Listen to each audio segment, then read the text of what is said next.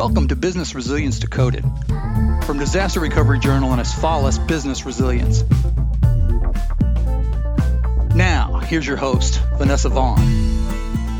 Welcome to Business Resilience Decoded. I am your host, Vanessa Vaughn, the founder and Chief Resilience Officer of Asfalis Advisors. We have an accomplished guest lined up today speaking on the topic of civil unrest and employees. So let's jump right in and meet our guest, Terry Howard, the Senior Director of FEI Behavioral Health. Terry, thanks so much for joining us today. And thank you, Vanessa, for having me. Can you tell our listeners more about how you got into the world of crisis management within behavioral health? So I think a lot of people, when they think about crisis management, think about the incident itself, right? What FEI has been able to do is partner that incident management of principle or philosophy along with the people support. So I actually spend my time working on preparedness, response, and recovery as it relates to how people can prepare, how people respond, and how people recover from those critical incidents. Gotcha. So as it pertains to civil unrest, I guess the first question I have for you is, what is civil unrest and how does that play into your role? So that's a really good question. And I have to say that it's been very interesting over, I would say, the past 4 years, how this idea of civil unrest even fits into the category of crisis incidents or critical incidents. And when we talk about civil unrest, we think about community disruptions that impact people both inside that community and outside. We've been getting lots of requests to come in and speak to kind of the polarization that's in the workplace as a result of kind of the political discourse that's out there in the country right now. And as we started examining that and talking to more people, what we found is often when things are impacting the community, in fact, it impacts individuals as well. So that certainly has an impact and reactions of what happens on college campuses, in the workplace, and certainly even in the homes of individuals. So we've started looking at how can we put some tools out there for people to grab onto and help them through, again, preparing for, responding to, and recovering from those events or incidents. So you mentioned college campuses, you mentioned things that are happening in our political climate. Can you provide our listeners with some examples of civil unrest so they can kind of get a clear picture of what that means? Certainly. So domestically, that would involve things like the protests in Charlottesville not too long ago. Certainly, any number of officer-involved shootings has also, it's been in the news, and as a result, certainly there have been protests as a part of that aftermath of those types of incidents. If we look, worldwide, certainly what's going on with the yellow vests in France are all examples of events, incidents that are happening in the communities that impact people outside the community. So I absolutely love this topic and this conversation because the one thing I find that just makes me wonder is we know that in America that there's a challenge with race and gender and equality, but people seem to not want to have the conversation and not want to address it. And so when I think about it from a crisis management perspective and what's happening in the work environment, you have so many different groups of people, but the challenge is that we're going home, we're watching things on the news, and then there's no outlet to talk about these things at work, or there's no safe way to do that. So that kind of tees me up into my next question for you is, why has there been a rise of discussions on racial and gender inequality, income inequality, gender discrimination, and opiate abuse and healthcare? What's the reason for the rise? So I think I think people want to have the discussion. I actually think people want to have the discussion, but there's no safe place to do that. In other words, it becomes my opinion and perspective versus your perspective or opinion, as opposed to bringing those perspectives into a safe place where people can, A, listen. And I'm reminded of my mother, who always used to say, we have 2 ears and 1 mouth for a reason. And that's because we really should be listening twice as much as we're actually using our mouths to communicate, right? And so listen to each other, really appreciate the differences, understand perspectives, and I think agree to disagree if that ends up being the case, with a degree of dignity and respect. That's not what's happening as a part of a lot of discourse that occurs in the rise of the incidents or events that I talked about. People just want to scream their opinion. But I think the time is ripe to have these discussions in a safe and respectful manner. The rise in requests around issues like equity, diversity, inclusion, implicit bias are all great conversations to have. And it's not just around gender and race, but sexual orientation, diversity of thought. But it requires people, A, making a commitment to listen to each other, and 2, walking away with a level of dignity and respect intact. Love it. You said that very, very well. The next question I have for you is, how does internet-driven interconnectivity impact employees about issues in their community? I'm not sure the length of this podcast would give me enough time to actually answer that question fully. Here's what I can tell you.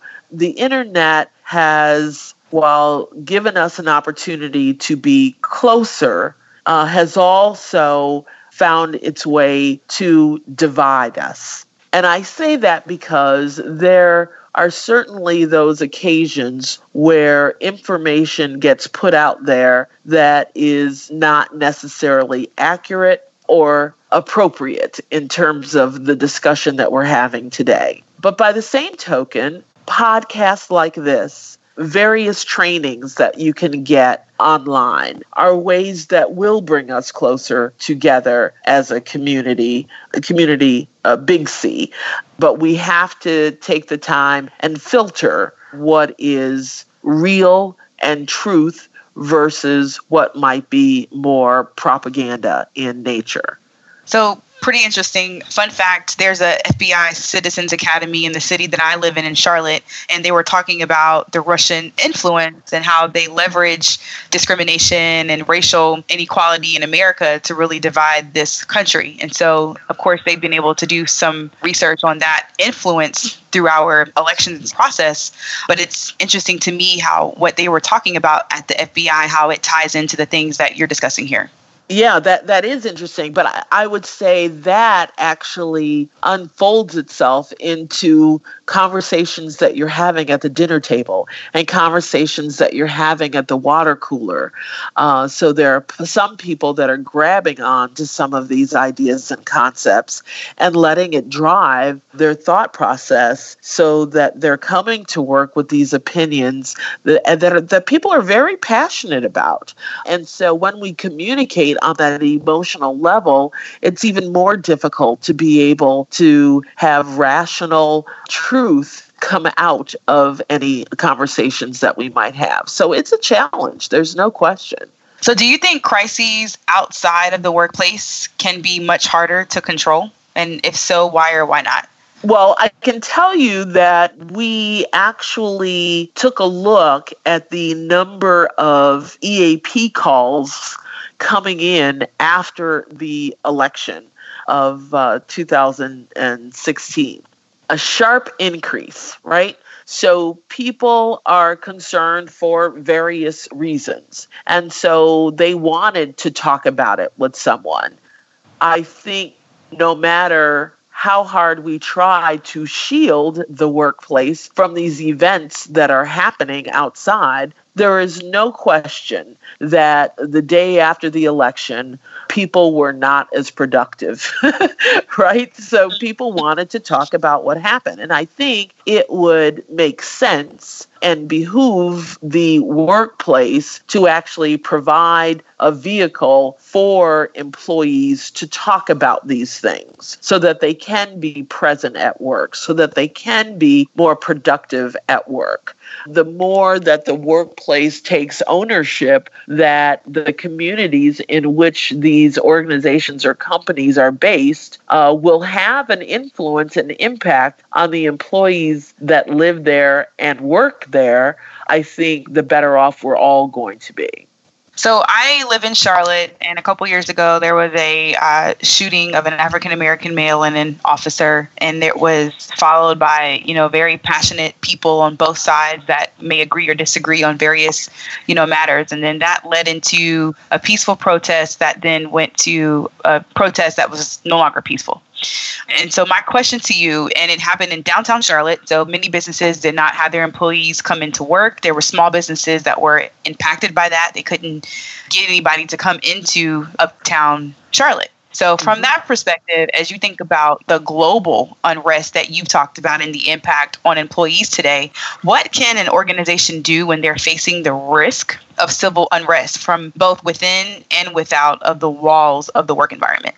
So just as we advise and make recommendations in advance of severe weather, right? There are tornado watches, warnings, hurricane watches, warnings. We should be doing the same thing around the potential for civil unrest. Let me say that. So there is no question in my mind that typically these things are planned out in advance. They don't typically just happen, right?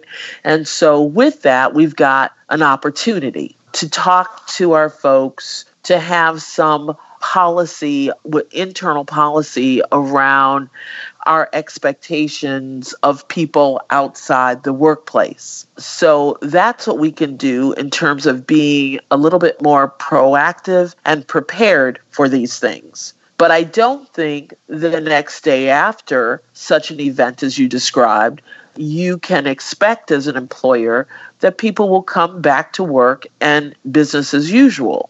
So taking the time to have town hall meetings or huddles within teams that exist in the workplace to actually talk about this, with the end game being how can we as a corporation bring some harmony back, respect each other, and understand and appreciate equity, diversity, and inclusion.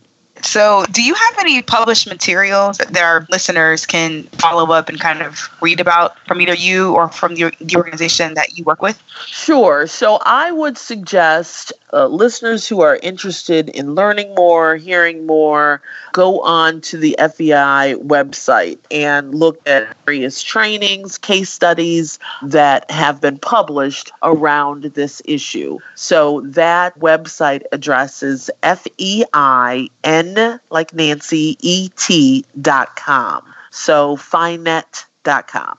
And how can our listeners find you? Certainly by going to the website and putting in an email, I will get that. Just say that you want to have some more conversation with me or would like some specific resources that I use as a part of my trainings with organizations around the country. That will get to me and I will follow up. Well, there you have it. Thanks for tuning in to Business Resilience Decoded with the Disaster Recovery Journal and Asfalis Advisors. Subscribe, share, and look out for future episodes. Business Resilience Decoded is produced and edited by John Seals. For more information, visit drj.com/decoded and asfalisadvisors.com/decoded. Write to us on Twitter @BRDecoded.